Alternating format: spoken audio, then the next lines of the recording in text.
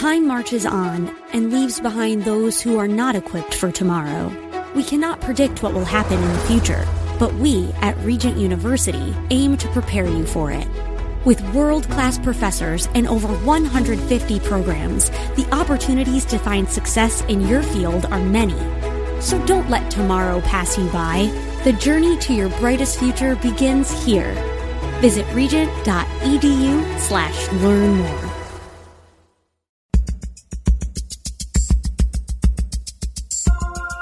It's Lifeline with Craig Roberts. He's the host of Northern California's longest-running conservative talk show. He's a man with a message, a conservative with compassion. He's Lifeline's own Craig Roberts. And he's here to say hello, welcome, good to have you with us. It is the final day of October. No trick-or-treats on today's program. It's all going to be just straightforward. Not going to pull out the sheets here and scare anybody. Listening to my program down through the years, probably frightening enough. More than sufficient to get you through any All Hallows Eve. We are going to talk about some scary things on today's program as we welcome you to another edition of Lifeline, here each Monday through Friday from 5 until 7 p.m., addressing issues that impact your life and your world. Hey, thanks for many of the nice notes and calls we've received on the tail of our broadcast yesterday featuring Dr. Jim Daly from Focus on the Family. And if you missed yesterday's broadcast, highlights of the 26th annual KFAX Pastors Appreciation Event, you can check it out online. All of our programs are available in podcast form. Simply go to kfax.com and under the podcast section, look for Lifeline. All right, let's get down to cases. We've got some news for you. First, good news. The Kincaid fire, they're finally getting under control. What's been alarming about this event is the fact that it's now going down in history as the largest wildfire in Sonoma County history. So far, some 77,000 acres have been charred, already 20,000 acres bigger than the Nuns fire and 40,000 acres larger than the Tubbs fire of 2 years ago, both of which ripped through the county in October. No fatalities have been reported in the Kincaid, and structure fires have been limited to about 300. That's compared to over 6,500 structures destroyed just 2 years ago. Meanwhile, to the south of us, Ventura County residents now returning to their homes. And as they do so, there's increasing evidence that the Easy fire was sparked by utility equipment. Sounding familiar? Southern California Edison notifying state regulators about an equipment malfunction near the fire's origin, where security camera footage demonstrates and appears to support that assessment, showing a spark in the darkened sky early Tuesday morning. Within minutes, flames can be seen erupting just below the tower. Of course, it's not just SoCal Edison in trouble. PG&E, boy, they're everybody's whipping boy these days, aren't they? They're continuing to work to restore power to nearly 37,000 customers that remain affected by the fourth so-called public safety power shutoff this month. Crews continue to inspect power lines and are repairing any wind-related damage before they can re-energize lines to affected areas. At this point, the utility reports having found some 143 incidents of damage. They say these incidents could have started a wildfire if the power lines had been energized. Customers still remain affected in portions of some 12 counties, including Marin, Napa, Sonoma counties, right here in the San Francisco Bay Area.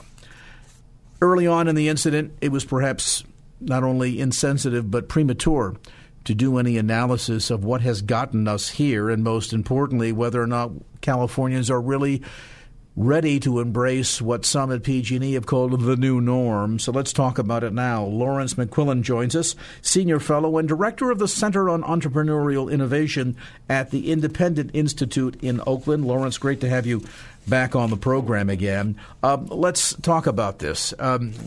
PG&E seemingly trying to do the best to try and reduce incidents of wildfires by de-energizing equipment, even though it's thrown upwards of 2 million Californians into dark for prolonged periods of time. Most ironically, the largest fire so far, the Kincaid fire, seems to have been started by equipment that was not de-energized, which says to me that PG&E is continuing to fall short of the high water mark that they ought to be reaching for in providing services to Californians.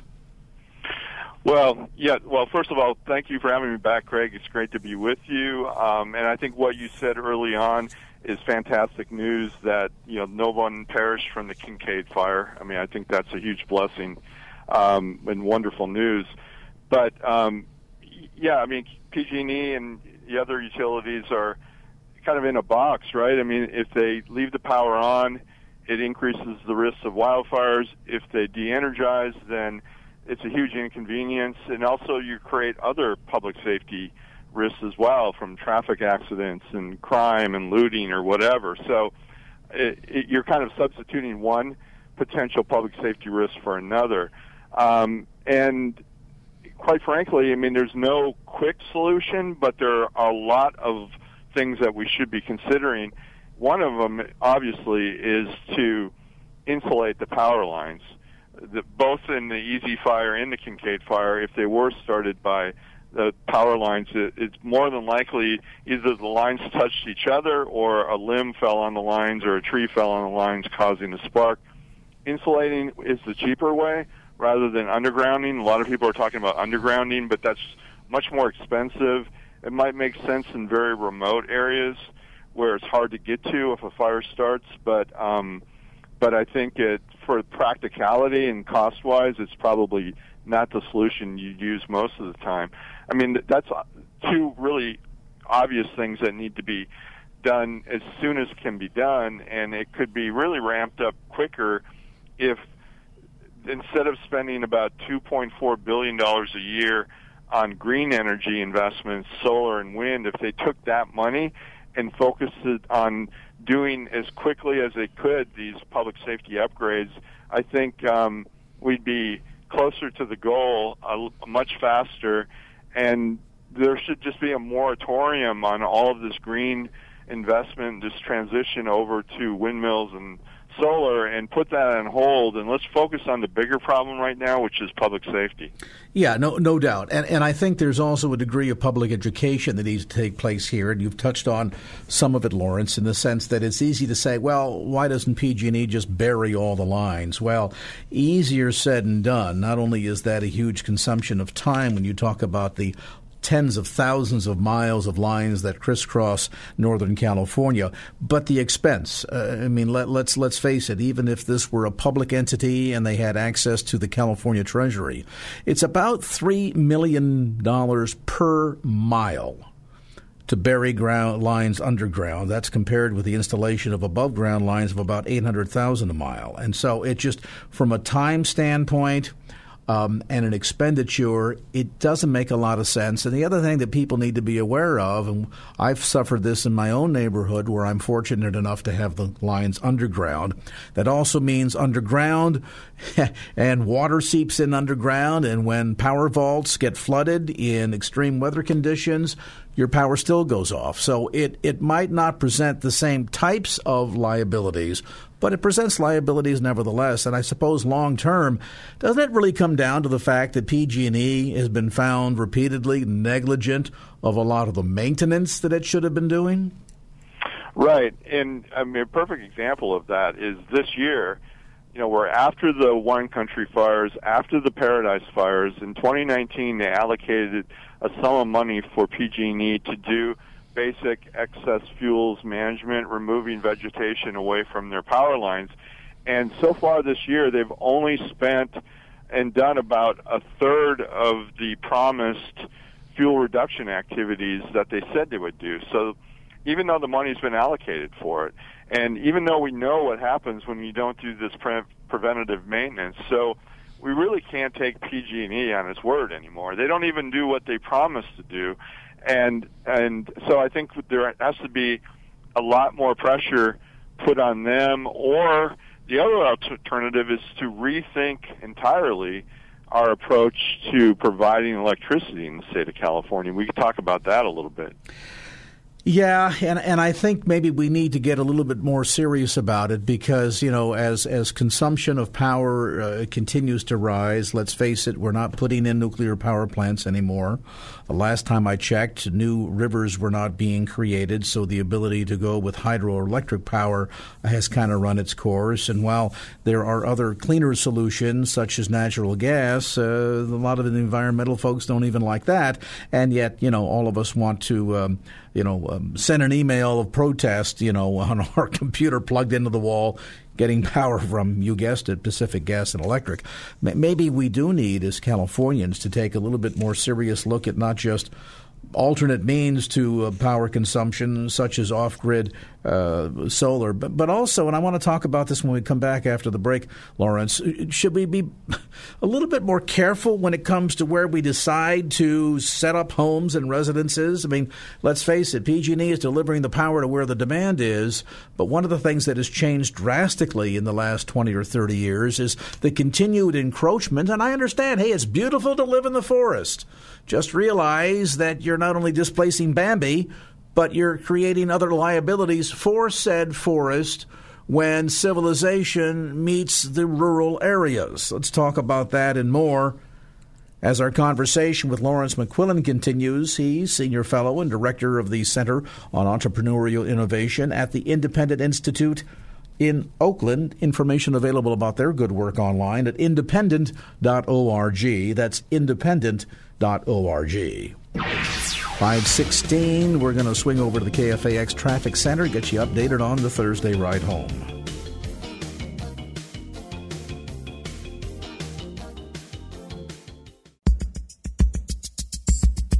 And now back to Lifeline with Craig Roberts. There's no doubt that over the last probably a half a dozen years, California has suffered enormous losses, both in loss of property and, most critically, loss of life in a number of significant wildfires. And as a lifelong resident of this state, frankly, historically, I don't recall growing up with any of this. So one of the big questions is, well, what has changed here?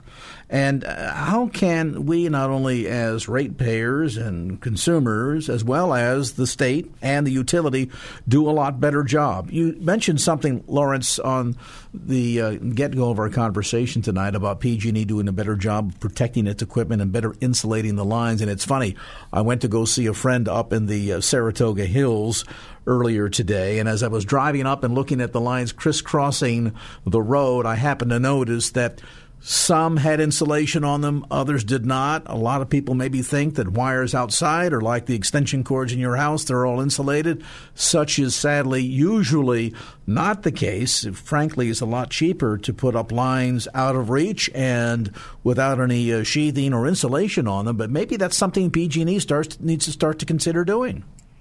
Yeah, you're right. I think the majority of the lines aren't insulated, and the federal judge who's overseeing PG&E's probation for the San Bruno explosion, that was his main conclusion and recommendation to PG&E, was to insulate its wires across the state as quickly as it could, because he noticed that repeatedly, not only by PG&E, but also fires in Southern California have been started by uninsulated lines in contact with each other or in contact with limbs of trees. And, in addition to that, I think the other thing, too, is that, and you kind of alluded to this before the break, we need to be considering alternatives, not just to traditional grid sources, but also better prepared in the event of emergencies. I mean, didn't we find out in the first power shutoff here early part of October that, to the shock and horror of everybody going through the Caldecott Tunnel, the tunnel had no generators to power the fans to keep the exhaust out of the tunnel. And they'd have been in the plans, quote unquote, for over 5 years. And it wasn't until this event that they got around to it, which says to me not only is PG&E derelict here, but so too is local government. And let's face it, need we be reminded we live in earthquake country? Right. And also I think a lot of people who have solar panels on their house believe that they could live off of that if the power went down, only to discover and learn that you need a battery backup system in order to store that power to use it when the power from the grid goes off. And those batteries aren't cheap. They're about $6,000, $8,000. So a lot of solar power people who thought they were self-reliant and detached, decoupled from the grid, could make it on their own, discovered that that's not the case. So now they're going to need another significant investment. And now let's talk about ways in which some of the investment is maybe not going in the right direction. PG&E over 2018 paid the top 8 executives combined $25 million. They managed to pay out in the same period of time $3.5 million in bonuses. I don't know, for a company that's facing bankruptcy, $11 billion with a B in liabilities related to the Tubbs and Camp Fire of 2 years ago. How is it that they're able to use ratepayer dollars to not only pay these exorbitant wages, but then to turn around, or salaries to the executives, but then turn around and give them bonuses? Bonuses for doing what? Yeah, exactly. I mean, it was disgraceful. And, I can understand the public is outraged over it, and rightly so. I mean, they do it because the California Public Utilities Commission allows them to do it.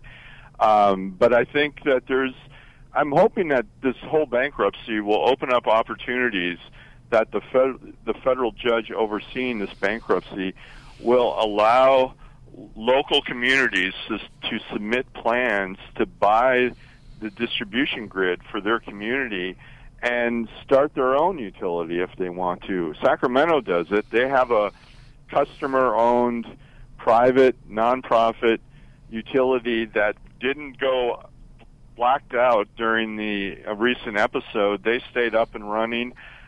So there's other models, I think, that we need to explore where communities could be more self-sufficient and self-reliant and not dependent on this behemoth monstrosity of a regulated monopoly that obviously can't do the job correctly, and try to break away from it. So I'm hoping the judge will entertain serious offers. San Francisco made one to buy up their distribution system. Now, I'm not talking about a city government running a utility because I don't think San Francisco would do a good job of it. I think the city itself, but I think the customers, a mutual is what these used to be called, a customer-owned nonprofit utility, makes a lot of sense. Well, and the other thing, too, is to pull in a greater degree of not only accountability, but, let's face it, even with the most recent power shutdowns, we find out on the backside no government officials, no one from the PUC was involved in any of the decision-making. They did a better job this round, first round in early October. Communication was absolutely awful, although I still heard from people over the last couple of weeks that thought their power was going off when it didn't, and didn't think the power was going off when it did. So there's, it's complicated there. And the other thing, too, we've learned that in 2019, and we're, practically 10 months, we're shy of a day of 10 months into the year, only a third of the tree maintenance that PG&E had set out to do this year has been completed. Somebody's got to do a better job in holding these people accountable. Well, that's the problem with having a monopoly, right? You have guaranteed customers. The customers are hostage. They have 16 million customers from Eureka down to Bakersfield. They're the sole provider. You can't go anywhere else. So, again, to get back to my earlier recommendation, I want to see some decentralization and competition infused into this system, and one way to do it is have the bankruptcy judge step up and say, okay, if you're a local community, you put forward a reasonable proposal to buy up your distribution system from PG&E and generate your own power, go for it. We'll approve it. And I think that way you can start to infuse the whole system with some competition, which we don't have. I mean, essentially, California, you have 3 major private utilities to provide the power for almost all of the state. I mean, there's a few exceptions. As I mentioned, Sacramento, Alameda has its own power system. It's not relying on PG&E, and they stayed up and running.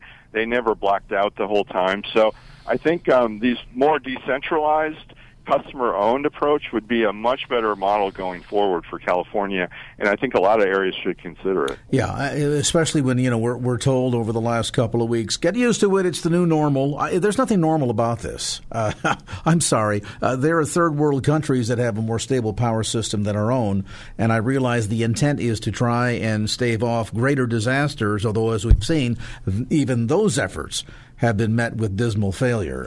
There's a long road ahead of us, to be sure, and let's keep this dialogue going. And we certainly appreciate the good work that you're doing, Lawrence, and your organization to keep consumers and taxpayers more informed as to where things stand, and most importantly, what some of our options are. Thank you so much, Craig.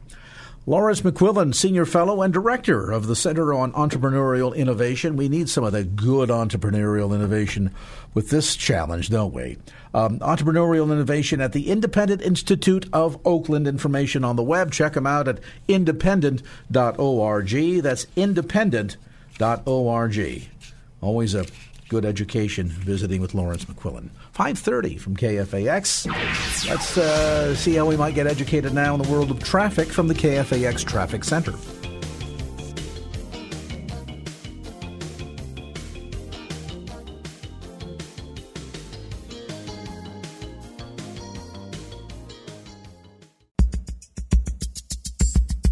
And now back to Lifeline with Craig Roberts.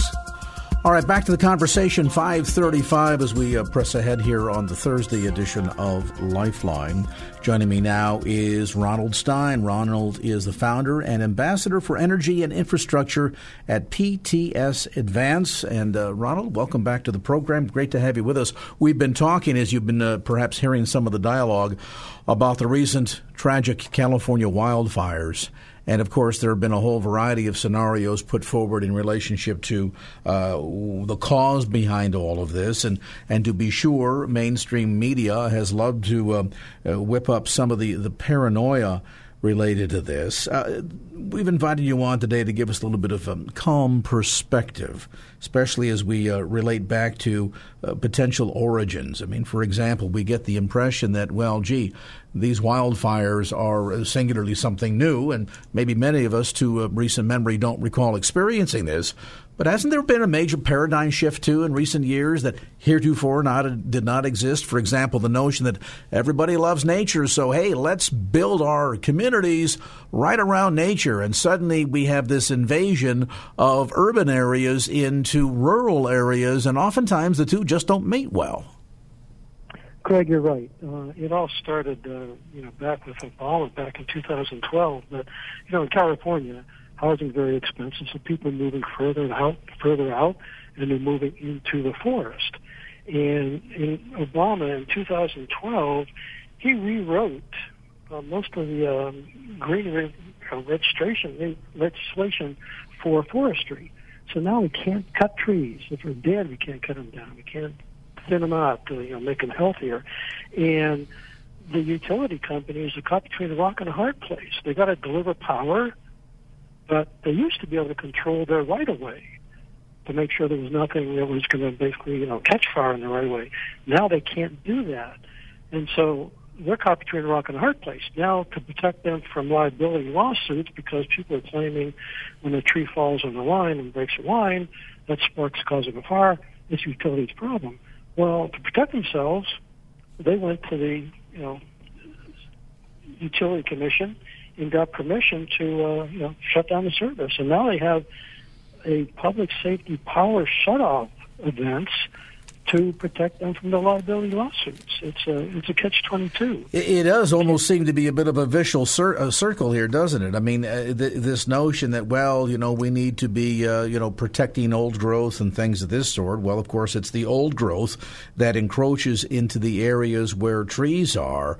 And to tell a utility company that the right-of-way, typically like a railroad where you own so much property on either side of the line, or they have accountability for and therefore rights to and responsibility to maintain the area that runs immediately around where their lines run, to tell them you can't manage any of that because we're concerned that we're losing too much greenery here in the state. I mean, look at the results.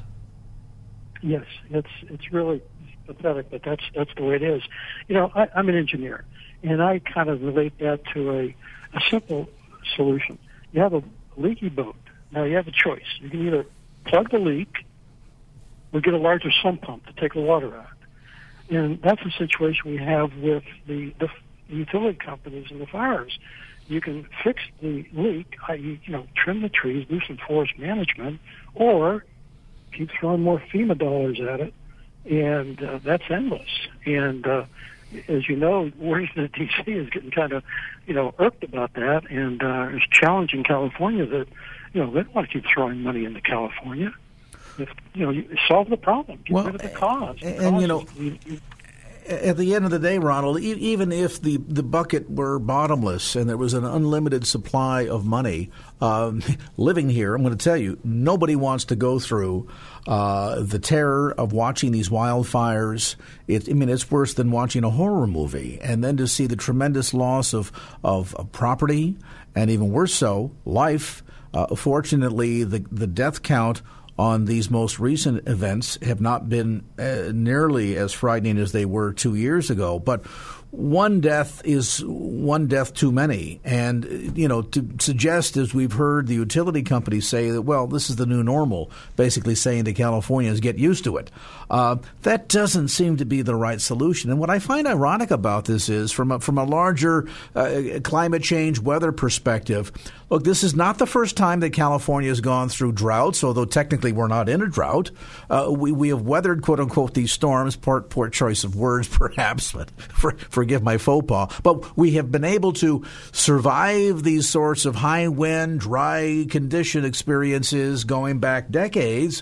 What seems to be different now is that there's less degree of forest and growth management. Part of that, quite frankly, orchestrated and mandated by Washington, D.C., the fools that they are, coupled with this, as I suggested, this encroachment. Would I like to live in the middle of Yosemite Woods? Absolutely. But then you think about, well, to live there means running phone lines and running water lines and sewer lines and power lines, and suddenly you've turned Yosemite into an urban area in the middle of what is distinctly a rural area. Are we any surprised then that when the two meet that there's this clash?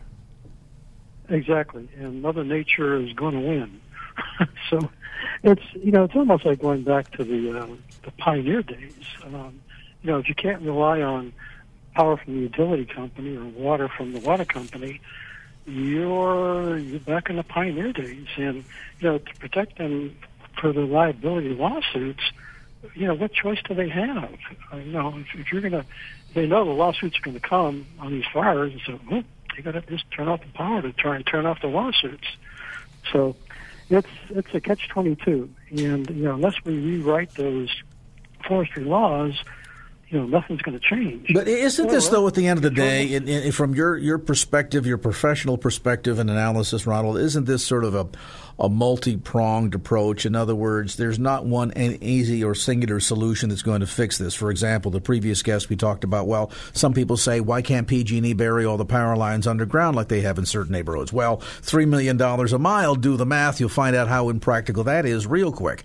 But as we talk about things like better growth management, better forest management, greater degree of accountability to maintain equipment at the PG&E level, coupled with what seems to be our insatiable. And I get it. I'm a Californian. I know we love the grandeur of the beauty that we're surrounded by. It just isn't always practical to try to drop ourselves right in the middle of it, pretend like we're in the middle of a forest, and yet we want all the conveniences of living in urban areas.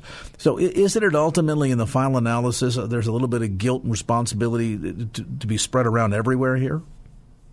Exactly right. I mean, obviously, the power companies can do their thing, but the residents, they can do their things too. They can do a little bit more to, fireproof the house. Maybe instead of making it out of wood, make it out of something that's more fire resistant.